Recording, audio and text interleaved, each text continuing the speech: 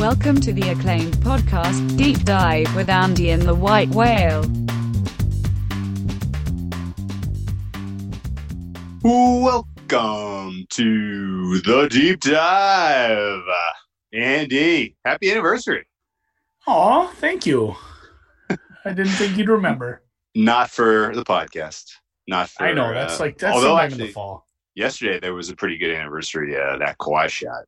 Oh my God, that was awesome. That was awesome. Fun. Really that cool was, picture. That was fun remembering that. But no, on today's episode, we're not celebrating a specific anniversary that pertains to either of us, other than our pastime as sports bettors. Because today is the 2-year. I guess if you're listening to today on May 14th, it's the 2-year anniversary of tonight when it comes out before midnight. Right. It's 2 years into PASPA being overturned, which has paved the way for expansion of sports betting in the U.S. And I got to tell you, man, a lot has changed. We're in a different world.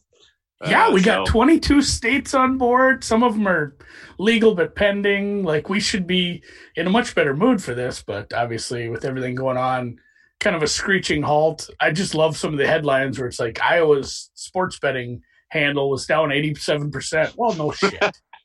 like the people that I wonder what they're like when they have to write these articles. Like, here's what's happening. Well, yeah. Yeah, well, there have been some surprises, though, especially some of the numbers that have come out the last couple of days regarding other things, and we'll get into that later. Yeah. So, there's a lot of crazy stuff going on. New Jersey is entering the terrible twos here. We're in the market's starting to get a little mature. We have some fascinating stuff happening in Vegas. Some new players who are attempting some low vig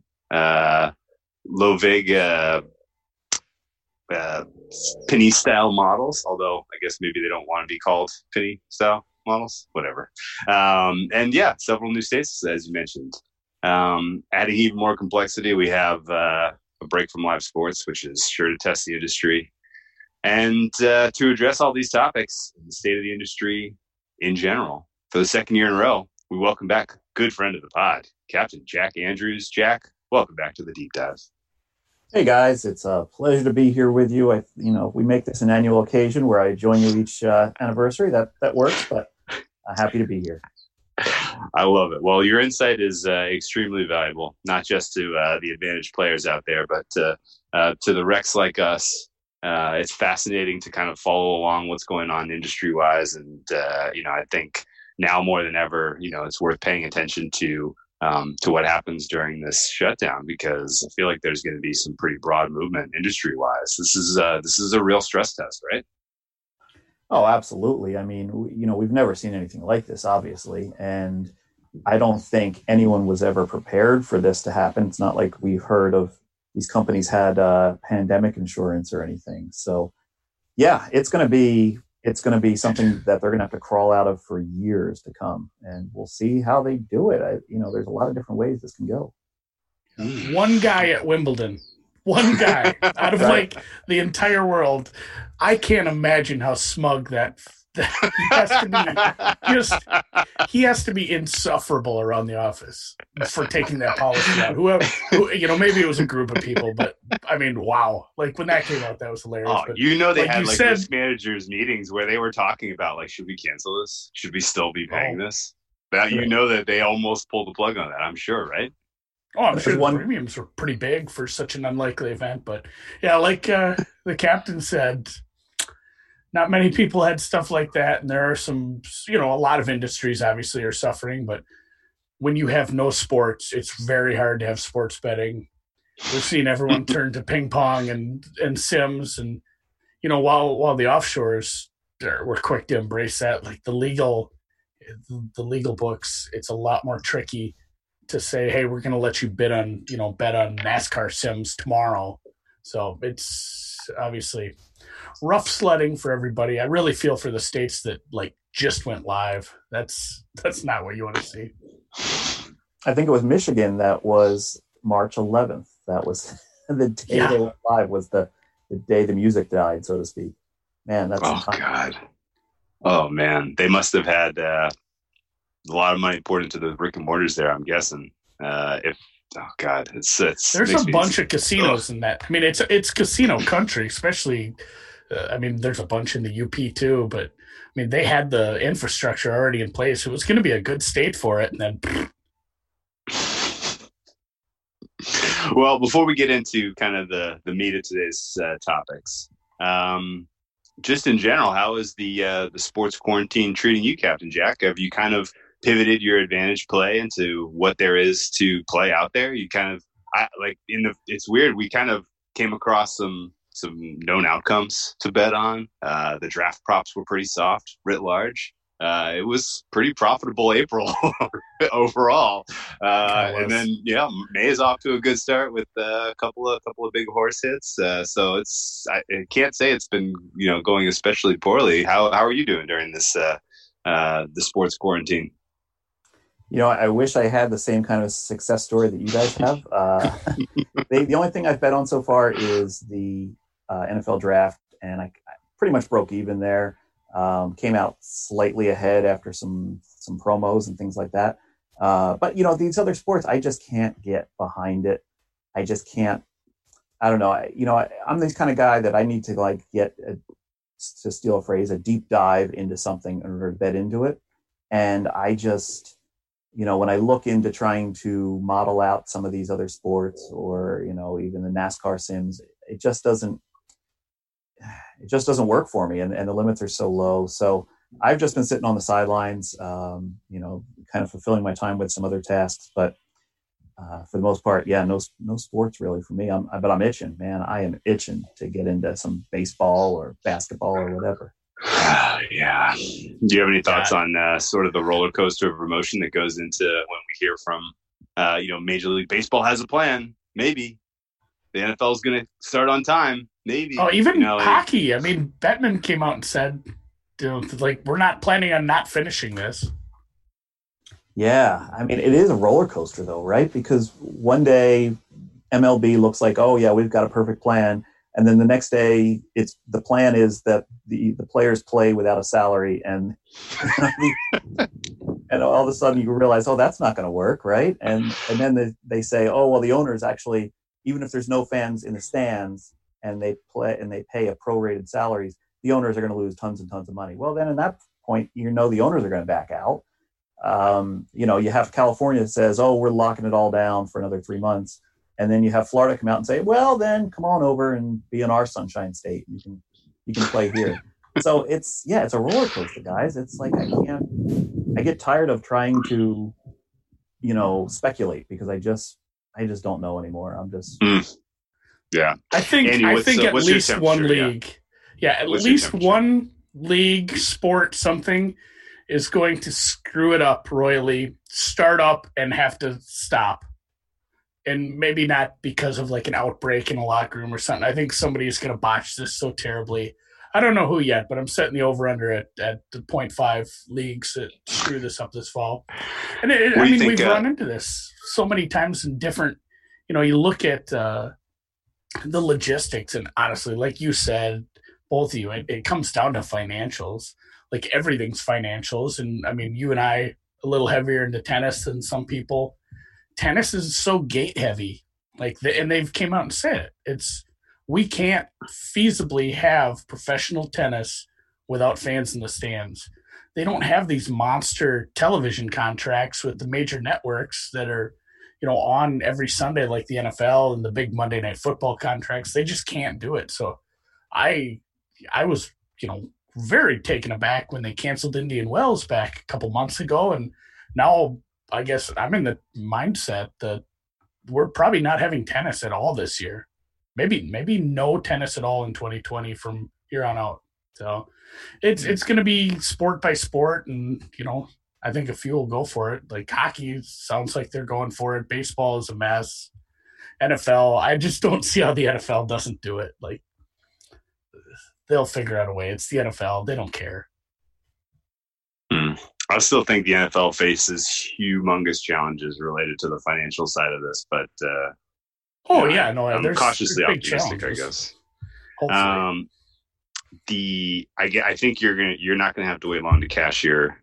Some league will start up and stop again, because I gotta tell you, the kind of the rules and the hurdles that are in place for the PGA when they're going after Texas, good luck. There are going to be a lot of cancellations on the calendar after their Texas, especially because even in Texas, they're requiring everybody to fly and stay for 14 days before the tournament. So, at best, I think we're talking about probably like an event a month sort of thing through the summer. What do you think? Yeah, that seems likely that there'll be a major cancellations, which if we had one golf tournament a month, it's better than none, I guess. It'd be nice to see some golf, some racing, a few sports, even I don't care if we don't, finish the hockey season, finish the NBA season, if we have truncated playoffs, shorter series, like just, take the proper precautions and do what you can. Like I'm fine with them changing a ton of stuff, and obviously they are, because some of the ideas that have been thrown out are pretty crazy as far as realigning the divisions for baseball to keep them from traveling more. And I'm fine with whatever. Figure this out, take all the proper precautions, and go ahead, safely. And because you don't want it to start up and say, we flew too close to the sun, we were way too optimistic about this, and now we're shutting it back down. Jack, are you okay if the designated hitter is forced into the NL teams for all time? I'm kind of a purist, but at this point, if that's the casualty, then yeah, take the deal, whatever, do it. Yeah. If they tell me they can only play 5-inning games, I'll be like, yeah, that's great. We're using a T this year. Right. It's T-ball. I don't care.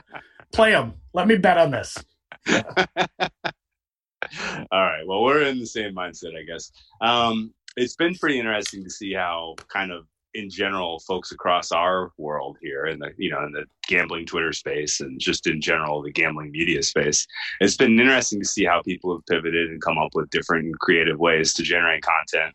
I especially am enjoying the YouTube series you're putting together. It seems like it's being well received overall. What inspired you to do that, and what are some of your thoughts on making the most out of this time that we have to kind of learn and improve on our craft? Yeah, the YouTube series, specifically the live webcast, that is something I've had in mind for a while. I've looked at YouTube, because, hey, I'm like anybody else. Like, if I want to learn something, I don't want to read a whole book. If there's a 15-minute video out there telling me how to do something, I'm going to watch the 15-minute video. I'm not going to read, 20 paragraphs about it, right? So, you're not going to look for a 5-minute video? Well, exactly. That's 7-minute ads. That's the key. But if I'm, so I've looked around on YouTube and I've searched for sports betting, and there's really a dearth of content out there. You got people that are just trying to sell picks online, and they're selling picks for games that happened 3 years ago because everything's on YouTube is there forever, right? So then you got guys that are telling you things, but they're telling you things with like a really poor webcam, and it's pointed like up their nose, and you got the ceiling in the background as you're looking at them. And it's just, it's just not a good experience, right? And the thing I've noticed with YouTube is if you can have good production quality, then it doesn't matter the strength of your signal. So I had this vision of I'll put out content, and this content's not going to be me explaining the secret sauce. It's not going to be telling you exactly how to win a certain bet, because there's really no benefit in that to anyone. If I teach you exactly how to win a certain bet, it's only going to make that bet disappear. So I wanted to put out content that was well produced, and then also kind of taught you how to teach yourself. And I think that's my audience, is recreational bettors who aspire to be sharper, aspire to be better. And I'm kind of giving them the tools and giving them the encouragement to say, look, it's not as hard as you think it is. There are many ways you can do this. You have the tools you need to succeed.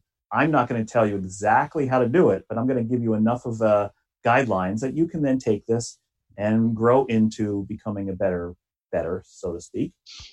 And it's taken off. And what happened here with this pandemic is I had been in this paralysis by analysis stage of making these videos for a long time. I was not happy with the quality. I wasn't happy with how I looked on camera or even putting myself on camera.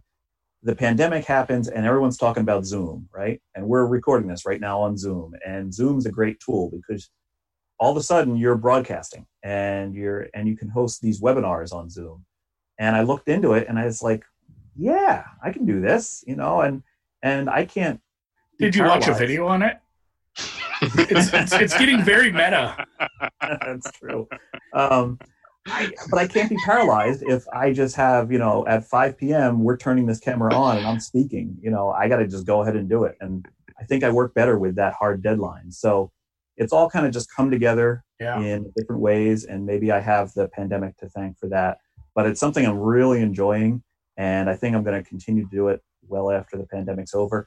I'm just not sure. I got to find a way to balance it because right now it is a lot of time and effort to make videos. And, once I start betting again, that's a lot of time and effort as well. It kind of feels like you're laying out a course, but like still more or less, right? Like this translates well to, I don't know, like teaching a class in, via, remote teaching that we're going to go through from this point forward. Like there's definitely, once the formula is there, this is the course. I feel like you could weave this some way into, higher education, because right now there's an enormous gap, enormous lack. You can go to get a master's degree in finance or whatever, and it's not all of that different in terms of market analysis and and tools and applied math and things like that. I definitely feel like there's an opportunity to weave this into just hey, here's a course. Yeah, and that's crossed my mind as well. And that's why, I'm doing this. I've been doing a pre-recorded series called Making a Modeler. Andy's probably familiar because he was doing, I know, it's like the perfect spinoff. Right. But, so I want to do those pre-recorded things because I believe I can do a little higher quality content in a more concise space with pre-recorded videos. And then I wanted to do these webcasts where it's a little bit more free range. The Q&A is really the highlight of the webcast because I just open it up and we just talk about whatever people want to talk about for the last half of those webcasts. Sure. So yeah, it's gone back and forth in terms of which direction I'm going to go. There's definitely going to be more pre-recorded videos once sports returns and less of the webcasts. But at the same time, you're right. It's sort of like a higher education course, and like my next episode of the pre-recorded series, Making a Modeler, is going to be about teaching about correlation and how that affects making models. The first two were about, making a simple model and what that takes and what that looks like. And then the second one was about web scraping and what it takes to make a web scraper. And in each scenario, I'm always giving people like the easiest way to do it. And it's not the best way to do it. It's not the way I do it. But it's the easiest way, and it kind of gets them over that intimidation hurdle of, oh, there's no way I could ever do this. Then I show you a simple way to do it, like in Excel, and they go, oh, okay, well, I can learn from this point forward. Well, be sure to point out the difference between the correlation you're talking about and the correlation between, rushing attempts and winning NFL games. That's there you go. How many times you kneel is very highly correlated. It's funny, like too, you talk about it being, it is similar to school, and just like school or college, like there's just, I don't know, in my experience when just dealing with people on gambling Twitter and in general in this space, like there's two kind of people that want to do this sort of thing, sports bet. There's people that want to do it themselves and get better at it, and then people who don't. They just want to find someone to give them winners. And, that quickly shuffles itself out. Like you find people that are going to ask a ton of good questions. Like I'm sure you see that in your Q&A and the people who have stuck with some of the pre-recorded stuff. Like you have this subset of people who are actually like very interested in the topic, very interested in getting better at it and becoming, maybe, not an advantage player on the highest level, but maybe somebody who's hitting above break even and isn't, they treat it as a hobby, but at the same time, you don't want it to be a hobby that costs you thousands every month because you just suck shit at it. So I think there's so many people like that. And like you said, there is not that much content out there for if you want to get started. Like you just gotta, like in our case, like just I don't know, if we didn't have this podcast, I don't think we'd have learned half of 10% of what we learned, like just talking to people. Like networking super important. We learned a lot that way, but if there can give you some better content out there, I think that's, I'm all for that. Yeah, I totally agree with that. I think there is definitely there's the pillars and the caterpillars, right? There's people that are, they're strong and they're gonna hold up their own, and then there's people that just want to kind of feed off other people and take it the easy way. So yeah, no, it's been a fun experience so far. If anyone's wondering how to get to these videos, you can search YouTube for Captain Jack Andrews. You can also go to my Twitter page at CapJack2000, and I always have the link right there in my profile on how to get to the YouTube page. Right on.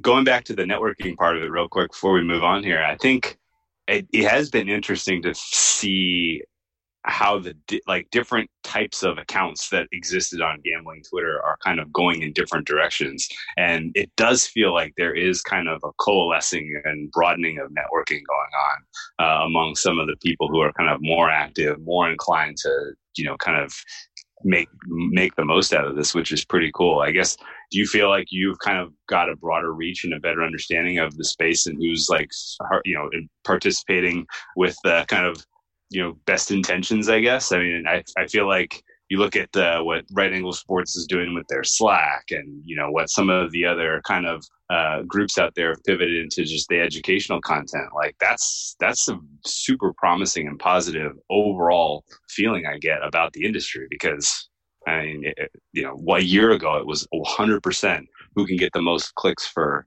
most likes, most retweets for a free play, and now it's much more. It feels like it's much more, there's clear differentiating happening among people who are kind of leading the charge and broadening the network. I don't know. No, I totally agree with that, because I've always thought that the sports wagering side of it, all of us on the customer side, we can be collegiate. We can be very, helping each other without giving away our edge to each other. There's a lot of ways we don't have to be in competition with each other. And I see it. I see there are a lot of entities out there that seem to be competitive, cutthroat competitive. They won't retweet you. They'll only retweet their own guy and things like that. And you're limiting the scope of the breadth of the message when you do that. In my opinion, there's a lot of different ways to do this, and there's plenty of different people out there that are smart about this. And it's a good thing to kind of encourage people to cross-reference and say, hey, you might have listened to me today, but did you check out Whale Capper and what he has in this week's guest? Or did you check out this, online, the Slack channel that's just started up? Or did you check out, this podcast? I mean, there's a lot of good knowledge out there right now. And there's a lot of us that are kind of all looking to further the message without much, because there's not a lot of money behind this in terms of putting content out there. There's just not a lot of ways to monetize this. The sector of people that this message goes to is too small. You're not going to become a millionaire from this, despite what you see from Action Network and Barstool Sports and things like that. When it comes to what we're doing here, there's not a lot of money in it. We're doing this out of basically our passion for the industry. Yeah, passion project. Absolutely. So I mean, that's what drives me, is I want to see a more sustainable sports betting product, and this is my way of helping that happen. Yeah, that's cool. And even as low as just think about all the things you gather and glean from all the people you talk to, during the day there, Drew. Just even as low as like book recommendations, or like, I didn't know Michael Lewis had a podcast until the other day, and I told you about it. Like, and I thought about that. Like, a lot of the podcasts I listened to, I went back and looked at my list. I'm like, a lot of these were, somebody else passed them on, or books I've read, or just projects I've taken on. A lot of the projects I'll think of, I'll just be like, I'm not capable of this project. I'm going to tell somebody else about it and see what they can do with it. It's having a community behind some of this stuff is awful helpful sometimes, and it's made me a lot smarter over the years. That's a great example. I bought a book on Amazon today that I just happened to find because some guy in Slack posted like a whole rundown of stories that came from the former manager of the sports book at the Stardust. And I was like, who is this guy? And I Googled him, and there was an Amazon book that was written. There was a book on Amazon that he wrote in 2010 that kind of catalogs like all of these like historical context of the sports betting scene in Vegas from the 80s through the 90s. Like it looks fascinating. The Scotty Shetler book. Yeah, it's like we didn't know. Yeah, right. We were sharps and we didn't know it. Basically, yeah. I think that was the title. Have you read that one? No, I have. It's good. It's good. He's a character. Oh, I can't wait to read it. So that's coming for me in the mail. I'm excited about that one. But yeah, no, it does feel like without betting on sports, the kind of the general competitiveness among the various players does seem to have dropped, and there's more cooperation, more networking happening. It's fascinating to see it, and it's exciting about where this goes from here, because I think we're all just commiserating. Like everybody's everybody's so depressed about this, and they want to be hopeful together as far as going forward. That's a good point. So anyway, help out your fellow sports bettor. That's the final message, I guess. What do you think? Hard pivot here. What do you think about the state of legal gaming? Obviously, it feels like there's kind of state by state, case by case success failure going on in the United States. There's not one way that seems to have worked. We've kind of given New Jersey a ton of pats on the back over the last couple of years, from how they approach this, and what they've been able to accomplish has been super impressive. What do you see in terms of the overall growth of sports betting in the U.S. and what are the most interesting topics to you nowadays? It's real interesting that we didn't see all the states try to do it the same way.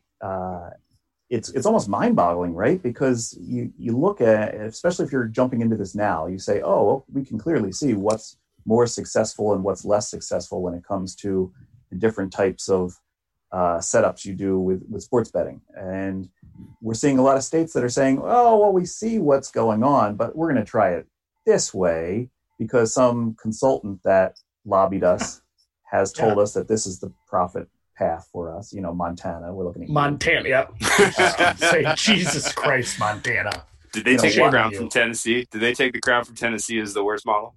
Well, Washington D.C. Washington State is going to be even worse.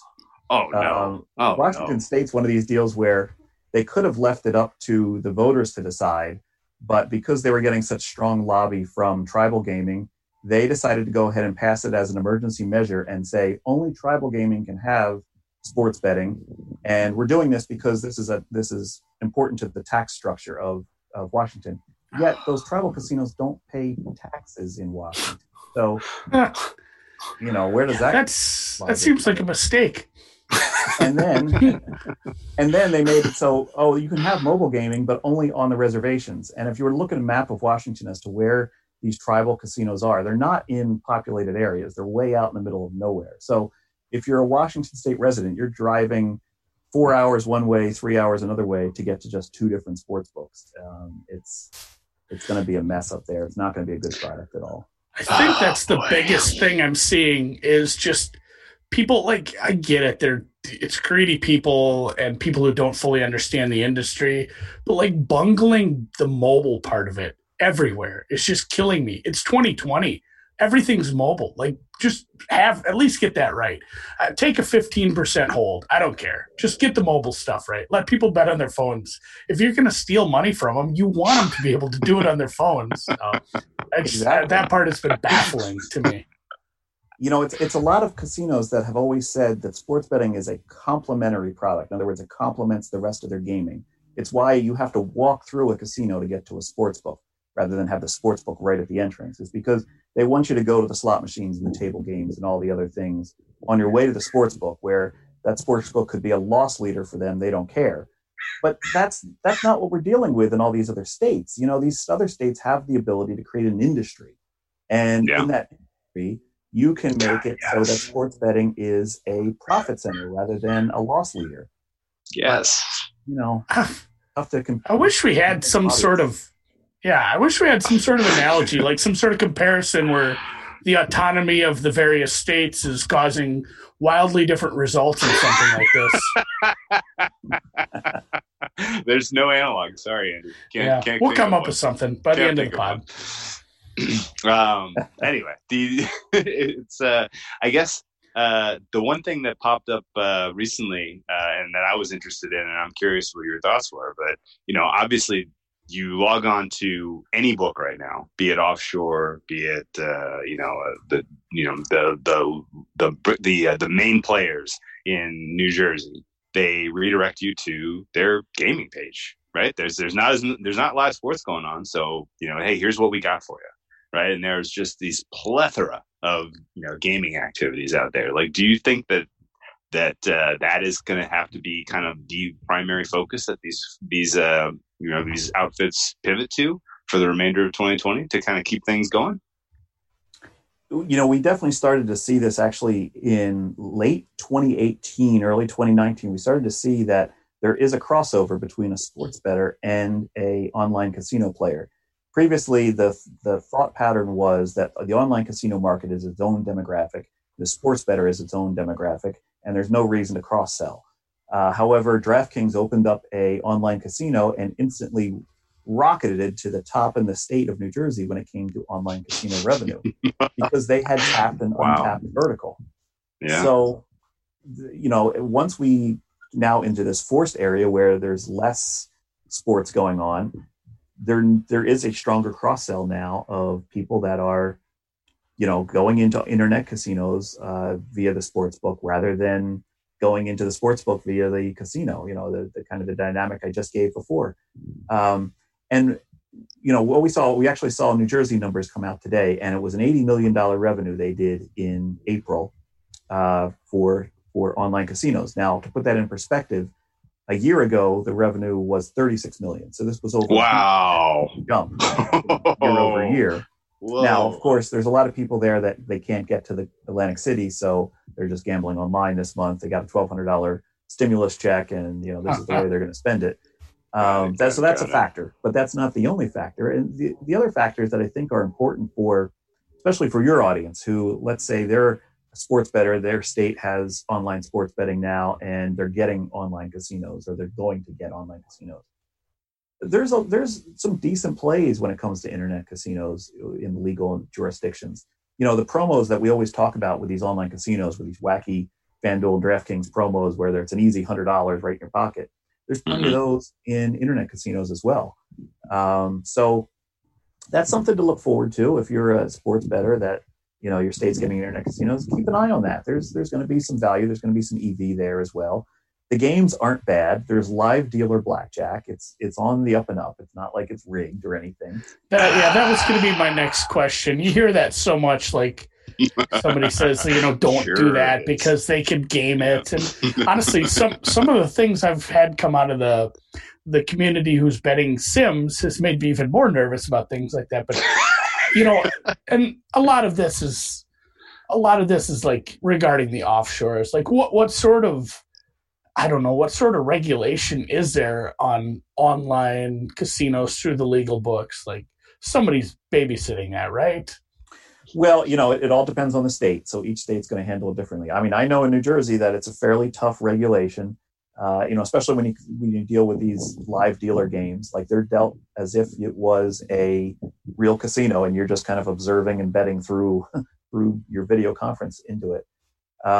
Look, it's very easy when you're playing an internet casino to think that, that's impossible to happen. Come on, But if you're in a real casino and the dealer, has a 5 up and flips over a 10 and then hits, an ace and then a 5, you don't instantly go, that's so rigged, I'm out of here. But in an internet casino, Andy, you might do that, but in the internet casino, that happens, and you just get that feeling like, oh, come on, that's so rigged. So, look, I can't say you won't have those doubts, but sometimes it's best to look past that and say, oh, look, I'm going to make my EV from these promotions, not from, trying to beat the game of blackjack. Are there advantage plays to be had in the online slots, online games, other than just being especially, I guess, if you're looking past it for entertainment value, if you're looking past just making the most out of the bonuses, like, are there advantage plays to be had? Yeah, there's some stories out there. There was a slot machine that New Jersey put out back a year and a half ago. Is that an IGT slot machine? They're a famous slot machine manufacturer, and with the payback of the machine and the state of the game when it starts in an advantageous situation. In other words, it's more than 100% return on your first 2 spins, but you can spin up to $1,000 a spin. And so, like, there was a group of people that cleared millions out of these online casinos from playing through this, at all the different denominations up to 1,000. And here's the best part is they didn't learn their lesson. And there's been other slot machine games since then that have had certain advantageous positions. And the key to it is that the return to the player on these internet casinos is actually higher than in a brick and mortar casino. Typically, it's like 90 to 95% return to player, whereas in your regular casino, it might only be 85 to 90%. And in a regular casino, it might be a 1 cent denomination, but online they might have up to $1,000 denomination. So all these factors play in, and you end up with some nice situations sometimes. Now, are they going to continue? I don't know. Let's see how dumb a manufacturer can be. But given the sample we've seen, it can definitely happen. Okay, I like these stories almost better than like card counting and stuff like that. Oh, absolutely. Beating things that, they absolutely should not be beat. Like it's computer control. Just make it so they can't be beat. And somehow yet these things crop up all the time where the advantage players find slot machines, certain, brands. I listened to a podcast about that once, and they said, like, these are still out there. They didn't tell you exactly what it was, but they said, like, it's not like they went and pulled every last one of these out of every casino, and there's still people that float around and find these machines and beat them, which is, I guess, I just get hard for those kind of stories. Those are the best. I think and there's got to be a screenplay in there somewhere where they're like, or McMillions type of story where the manufacturer knows that they're putting a bug in it, and they're because how else do you figure this sort of stuff out? Like, you just trial and error. No one's trial and erroring. Oh, $1,000 spin. Like, don't wonder if this will work. Like, like. In the case of that Ocean Magic, when that first came out, I looked at it and I go, oh, that could be decent. And I played it just on my own sample size, and I lost. Up to I think I went up to like $50 a spin. And I was like, all right, that was dumb. And then a year later, somebody says to me, I've heard that there's this group. And I go, well, son of a gun, did I screw this up? Like, if I would have just run good in my initial test, I would have continued with this. But no, I decided to let, me, the sharp bettor who understands sample size, I decided to read into a 5-spin sample size and decided it was no good, because who can beat a slot machine, right? So, yeah. Okay, I kicked myself on that one. Is it pretty straightforward to kind of get feedback from the from the people who are coming up with these games about what the payouts are? No, it's usually a pretty closely guarded secret, and in that case, there was a situation where some information was leaked. And each slot machine has what's called a par sheet, and the par sheet basically has what the payout of the machine is, what the expected bonus values are, what the different combinatorial values are of the different reels on the machine, basically. And in this case, somebody got some kind of inside information, and then they were able to kind of reverse engineer exactly how that worked out to be an advantage in those first couple spins. And, Yeah. How about the standard Vegas style games that are online? Are the same house advantage in general? Yeah, so like the live dealer blackjack plays just like a dealer blackjack game in a casino. In fact, the rules are basically the same as you would find in a casino. Now, if you're thinking, I want to card count, that sort of thing, well, they only deal about half the cards in the shoe, whereas in Vegas, they'll deal about 75% of the cards in the shoe. So even if you come up with a situation where you have an advantage counting cards, you don't have the advantage long enough to get too much profit from it, and you need to have a high enough spread between your minimum bet, your maximum bet. So I mean, it's not like this is the live dealer games are countable, but it's basically just like being in a casino. Wow, cool. I guess somebody did say that too. Whale, one of our friends that does count some cards, he said the deck penetration online is just laughable, and nobody really attempts it because there's really not a lot of point in putting the effort in. Got it. It's good to know. I find this kind of stuff fascinating. Okay. How about if we zero in a little bit on specifically what's going on in New Jersey? I kind of set it up off the top that it feels like they're going through the terrible twos here. Coronavirus ain't helping. What's your kind of read of the lay of the land there? There's been some pretty wild stories going on, and some reshuffling, some consolidation, all kinds of crazy stuff is happening. What's your general temperature on the state of gaming in your home state? Yeah, I've been here all my life, actually, unfortunately. New Jersey's interesting, and it's actually interesting to your listeners, no matter where they are, because this is the trajectory that we're going to see in other states as well. So, we have a lot of we have some consolidation going on right now, and we're going to have more, especially with these companies that aren't going to be able to come out of this pandemic profitably. We have things like DraftKings is going to be switching away from Kambi because they purchased SB Tech. So they're going to be using SB Tech. And at the same time, they've already kind of said they don't want to be a B2B provider. So the other sports books that use SB Tech are going to be moving away from SB Tech, going with somebody else. So there's some shuffling going on there. We're still seeing a lot with the European model of sports betting, and we haven't really seen in New Jersey to the, I'll call it the Nevada model. It's not really the American model, but it's more the Nevada model of, you book to find the sharp bets. So if you book the sharps, then they tell you which way to shape your line. That's even more, not so much the Nevada model, it's like the offshore model. But anyway, point being is we still see too much European model here in New Jersey and not enough of any other choice. So there's a room in this market for somebody to come in, hopefully that's somebody like Circa, who can come in and kind of book to the sharps and book to everyone else. And here's the thing, guys, it's like the European model, it's not just winners that they don't like, it's people that just don't lose enough. They're looking to book this at like a 10% handle, a 10% loss ratio to handle. So in other words, like if you're losing at less than 5%, you're too good for them. They don't want your waste of their time. Yeah, they don't want your 4.5% loss rate, right? So they're limiting you off as well. So if you look at the distribution curve of players, the line that the European model draws is leaving a large chunk of the curve left out there with diminishing places to play, getting limited in various spots, and there's room for somebody to swoop in and book that action. And hopefully it's Circa, hopefully there's other companies, other startups. The trouble is, it's like a lot of people have this view of, I'll get into this market and I'll book the sharps, but that takes a lot of money, that takes time, and the barrier to entry to get into any market is pretty steep.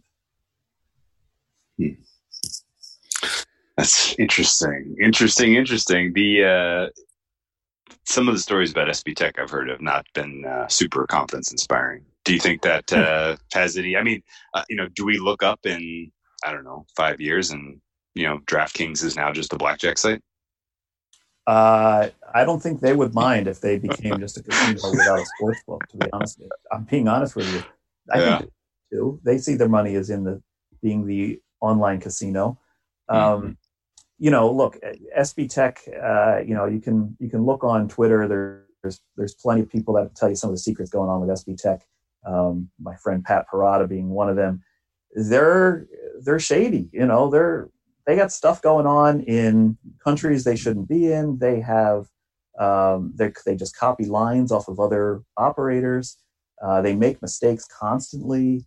I don't want to badmouth any one entity, but they certainly haven't done themselves any favors by how they've approached operating in this industry. I feel like I'm pretty fair and balanced. If an operator does a good thing, I'm going to say good things about them. If they do a bad thing, I'm going to say bad things about them. I haven't said too many good things about SB Tech because they just haven't earned it.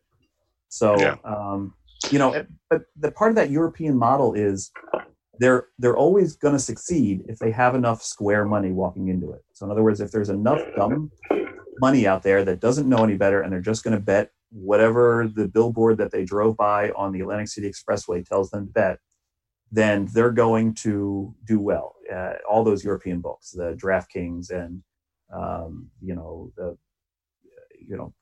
the other ones. FanDuel's really not so much a European book. They take a fair wager sometimes, but all those Canby books are definitely that European model. Anyway, if we can cut off the supply of square money to them, that's when they start to shrivel up and die. If we can expose the glass ceiling to the players and say, look, you think you're doing okay now, and they're taking your $50 bet, but if you were even just to wager $200 and start to win or start to not lose, they're going to cut you off. And do you really want to be playing in this glass ceiling? There are better options out there. Go play at the better options. Don't just play where the commercial told you to play.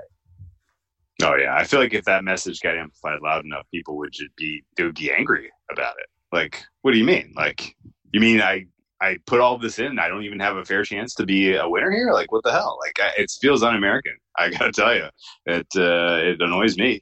That's for sure. And we should vouch for Jack on that. Like, if anybody doesn't follow you or just doesn't keep up with Twitter enough, like, you will say nice things about operators and, if they're doing something the right way. We've seen that. You're not just scolding people. I feel like there's more scolding than nice things, but that's not your fault. That's just a volume of bad things, shenanigans happening. It's a reflection. It's a direct reflection of where we're at. Yeah, exactly. Yeah. Exactly. I guess, do you think, I guess maybe it won't even matter, but are we going to get cheap, good teasers to bet at DraftKings for NFL? Or did they nip that in the bud finally? Probably not. Okay. The interesting thing with Canby was they priced their teasers accurately. So in other words, like if you're crossing through key numbers with your teasers, they're going to give you lousy odds. If you're crossing through dead numbers, they're going to give you great odds. Which actually I'll give them a compliment. That's a very wise way to book it. Absolutely.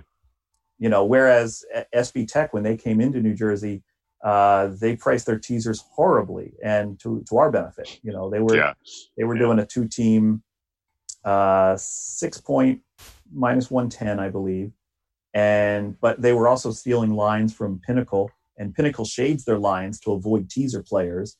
So you were a lot of that going around. Whereas everybody else would be, at like -6 or -7.5. Pinnacle would be at like 9 tough to explain it properly, but basically back in 2018, summer of 2018, there was a little situation there where you could just feast on teasers with SB Tech shops.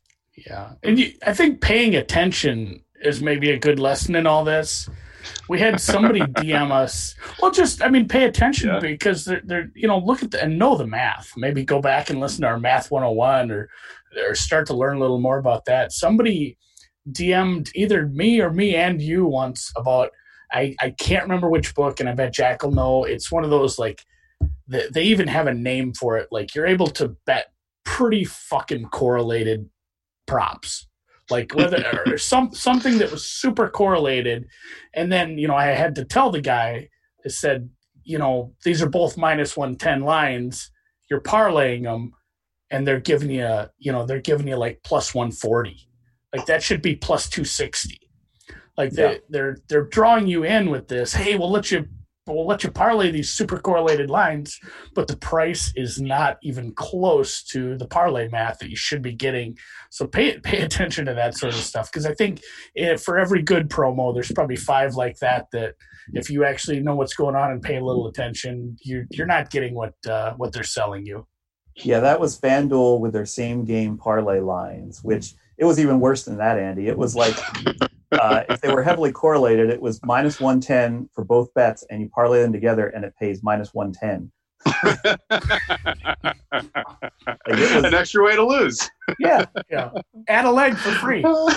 Right.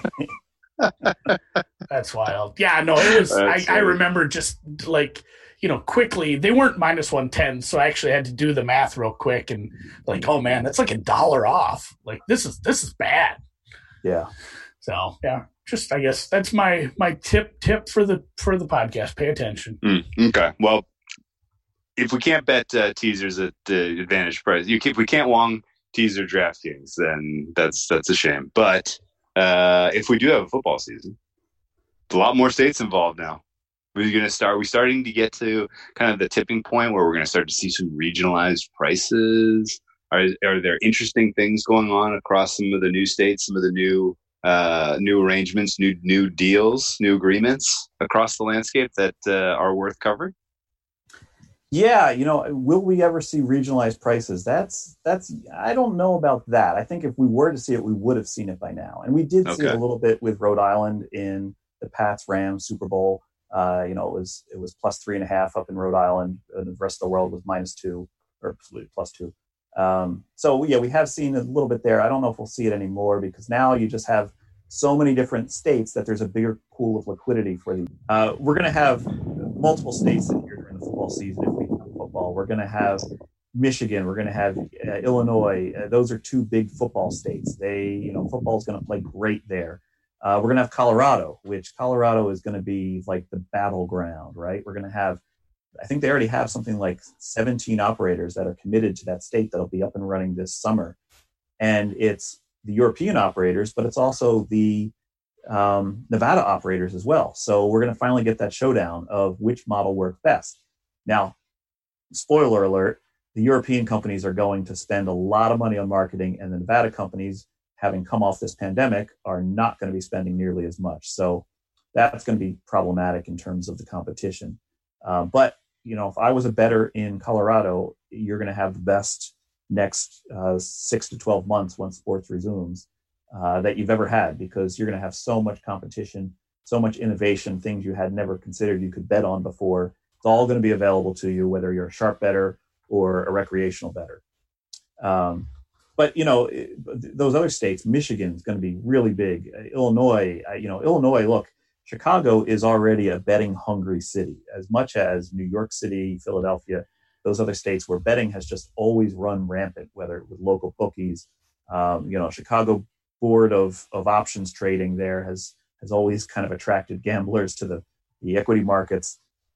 It's going to be huge in Chicago. I think, products like PointsBet with their points betting, kind of like it's like options trading. That's going to take off in areas like Chicago. I hope we see a lot more innovative products, because now we get the liquidity pool is huge, right? If we get sports back, we got all of Illinois' money coming in. We got Michigan's money coming in, Colorado's money. We got all the states that are already there with Pennsylvania, New Jersey, Nevada, of course, and so on. When these liquidity pools get big enough, these companies shouldn't be sweating the individual bettors nearly as much. We don't need to worry about this guy betting a Wong teaser or this guy that has $250 on rushing yards over under prop. They can fade that kind of action. And that's the promise to all bettors out there who aspire to be sharper, is as the pool gets bigger and your level of ability increases, you then have the chance to profit going forward. And, there's going to be money to be made. So we'll hope to see that. No, I dig that.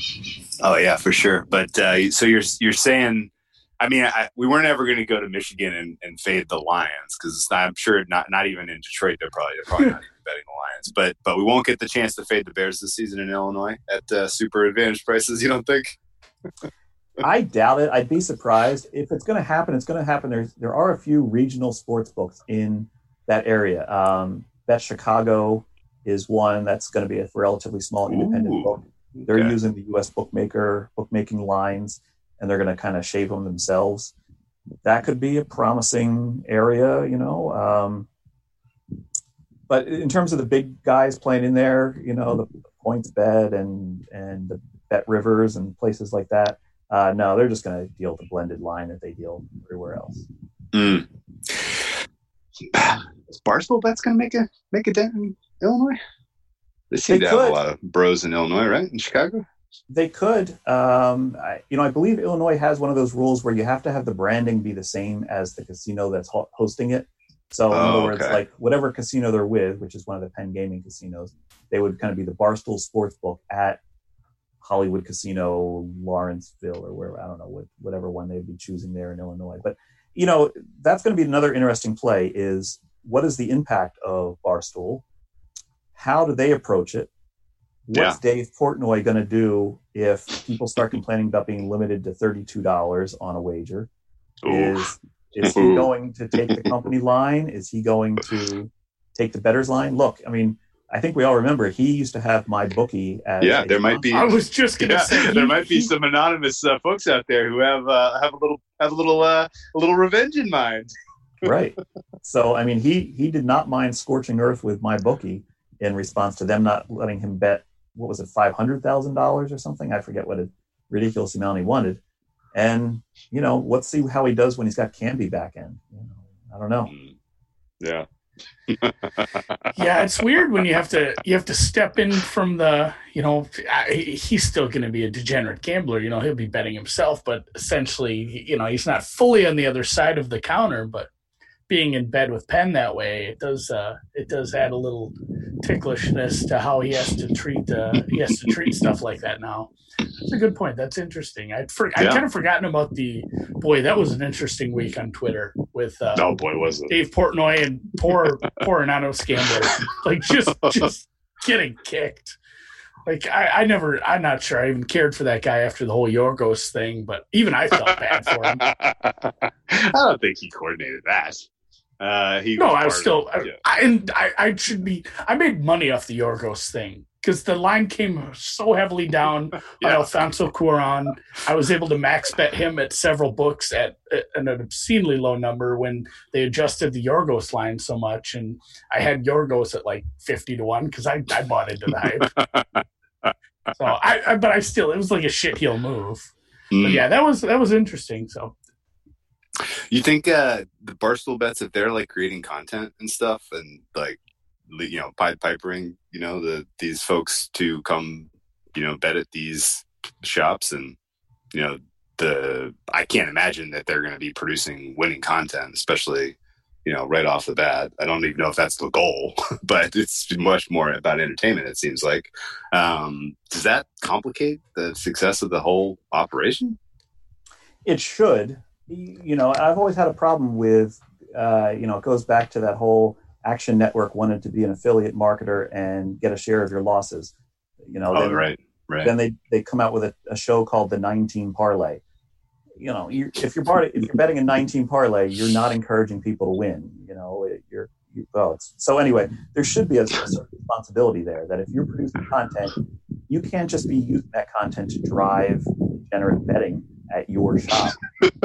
But it will, and look, we see that elsewhere. It's not like this is a puritanical society where we just don't understand the motives behind some people and the content they put out there. So it's buyer beware, and that's up to the consumer to say, oh, you know what? If they're telling me to do this at their shop, it's because they want to profit off of me, not because. Sure enough. Yeah.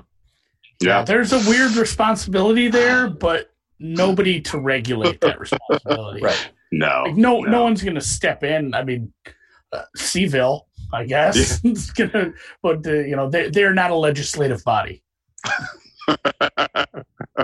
Yeah, and I'm not sure they should be. That would be wild times. Have they embraced the American Bettors Coalition? Have you guys got some buy-in from some Seville folks? Well, they haven't. Called us a CSB or anything. So okay, good. I think that's a positive. And look, hey, the American Bettors Coalition represents Seville. It represents everybody. It's not there to just get the sharps to have better limits for themselves. It's actually there to just create more sustainable gaming so that the tide lifts all boats. And, I mean, I could go into far more detail about what ABC is looking to do. Unfortunately, with this pandemic, we've had to take our foot off the gas. Sure enough. We understand that we're not going to have good funding for a while. So a lot of it's just going to be grassroots. And we're going to put out some interesting content, I think, actually. We've actually had some talks and done some proof of concepts. And we're going to put out some content I think people are going to enjoy and kind of, allow people to start thinking in that way of, we all need to kind of help each other out as the best way. And like we said earlier in this podcast, it's the best way to create a more sustainable environment is to, help everyone become a better. I like it. Well, we are charter members. We are, whatever. Yeah, for sure. I don't know if there was actually. We didn't get like membership cards, but I definitely filled out a Google form. You filled out the survey.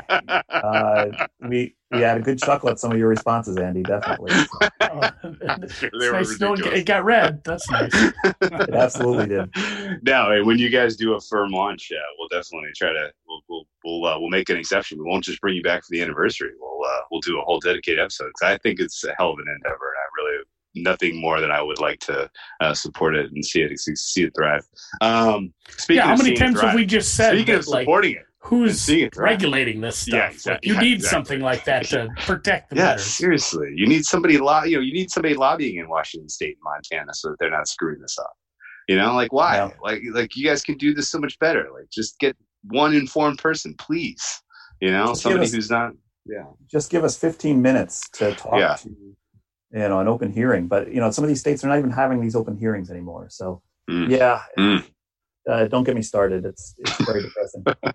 Okay. Well, speaking of wanting to see it thrive, speaking of wanting to see it succeed, and without turning this into an advertisement for Circa, I have been extremely positive about kind of their evolution over the last probably say 8 months, like kind of going back to when they were like, hey, look, we're gonna hang the first numbers market wide. We're gonna do some price discovery in college football. We're gonna take we're gonna be very forward about our limits and when they go up, so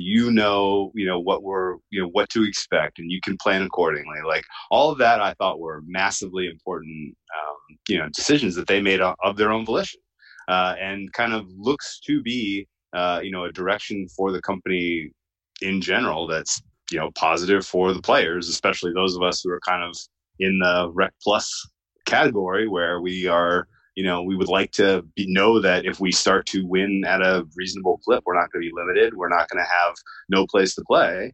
And I guess I haven't listened to their interview with Rufus and Jeff on Bet the Process yet. I'm looking forward to that. But have you given thought to what they're trying to do? Do you think it has reasonable likelihood to succeed in this very competitive marketplace? Oh, I mean, definitely. I mean, Circa is really the shining white hope that we all have to look forward to here. They put together a great team. Well, first of all, they got a great owner. I mean, anyone who's ever met Derek Stevens or kind of followed Derek Stevens know he's a player's guy. Like, you want to talk to Derek Stevens? He's sitting there at the bar at the casino. He's at the long bar. Right, exactly. You can just go up and talk to him, and he's going to be as nice as anything to you. He's got that Midwest kind of root to his personality. So you start with that, and then you hire somebody like Matt Metcalf, who has worked under some of the sharper minds in the industry. But he's also, more importantly, he's a guy that's been a player, and he's been a bettor, and he knows what it's like to be a bettor, to be a sharp bettor. And he understands the ecology of it all, where you can take the sharp action and you can factor that in. And he's convinced an owner to say, look, don't listen to what the bean counters say. Let's do it this way. This can work. We can scale this upward and outward into multiple states and become a powerhouse. And they're still in the germination stage of that. They haven't hit that yet. And it seems that Derek Stevens has plenty of patience with these guys. It's going to take time. It's going to take money. They're probably not going to be too profitable for the first year or two, and we're still in that stage. They're going to expand out into these other states, and I'm sure that's not cheap for them either. So this is a huge leap of faith that they need to be commended for in how they're processing this along, even despite everything that's going against them. And I think it's going to work well. They're taking a market segment that is underappreciated, and they're going to run with it. And, I know they've said that they don't want to be called the penny model because they're not quite the penny model, because they're not really low vig. They're price discovery though. And sure, they're going to, if they can do that well, and if they can continue to hire these people, it bodes well for the industry. But here's one more angle at this you got to understand, is that there's other people like Matt Metcalf that are out there. And as we expand sports betting in general into all these other states, we expand the reach out to all these other people, and they get into the environment. So even though we have consolidation coming forward, and consolidation might ruin sports betting, these particles of these people that exist all over the country that are going to be into the sports betting super system, they will have an influence down the line. So, as we cast a wider net as to the theory behind sports betting, we're going to get people like this into the mix, and that'll be better for sports bettors. It'll be better for the industry. Guys like Matt Metcalf, he's not the only one. There's plenty of others out there. So it's encouraging, guys. It's really encouraging. It's one of the things to look forward to. Disruptors. Yeah, we'll get some consolidation, and then we'll introduce some disruptors. This is going to be great. It's nice to see, and just go look at. Just even take Twitter. Go look at some of the other sports books, legal books in other states and states and territories. Like we have territories here. But, you see like a DraftKings come across your screen. It's all about, hey, here's a giveaway or some promos or a boost, a line boost. And then you see Circa come across, and they're giving you information on, hey, this is our hold on this futures market. And I think a lot of people are lost in that. They don't even understand, that's quite the amazing number, actually, especially compared to some of the holds in the offshores that you're going to see in futures like that, or outrights in racing, golf, things like that. You just don't see other books doing anything like that. Even much less attempting to lower the hold in markets like that, because it sucks, because they don't need to. People will bet it anyway, but hopefully it does pay off in the long run. And as things come back, hopefully their expansion to other states goes well. Yep. The two-way markets is one of my other favorite innovations that they're introducing. Oh, God, yeah. I really would love to see that blow up. Two-way markets and everything, please. Love it. All right. Well, there's some accountability when you have a two-way market. There sure as hell is. Yeah. There's no okay. Well, this was incredibly informative. As always, a lot of fun talking about this stuff. Very thoughtful conversation. So much appreciated for your time and your insight on all of this stuff. And, keep up the amazing work with the YouTube content that you're creating. And, hope we come out of this and can talk about sports betting sooner than later. I appreciate it, guys. This was a lot of fun. I always like talking with you guys. It's so relaxed. Whale Capper sitting there in the California sun, and he's sitting there with he's got the background of Anchorman or something behind him there. It's he's in the whale's vagina. Yeah, I'm in the studio. And your listeners don't even see this this video entertainment. It's amazing. But it's been fun, guys. Thank you.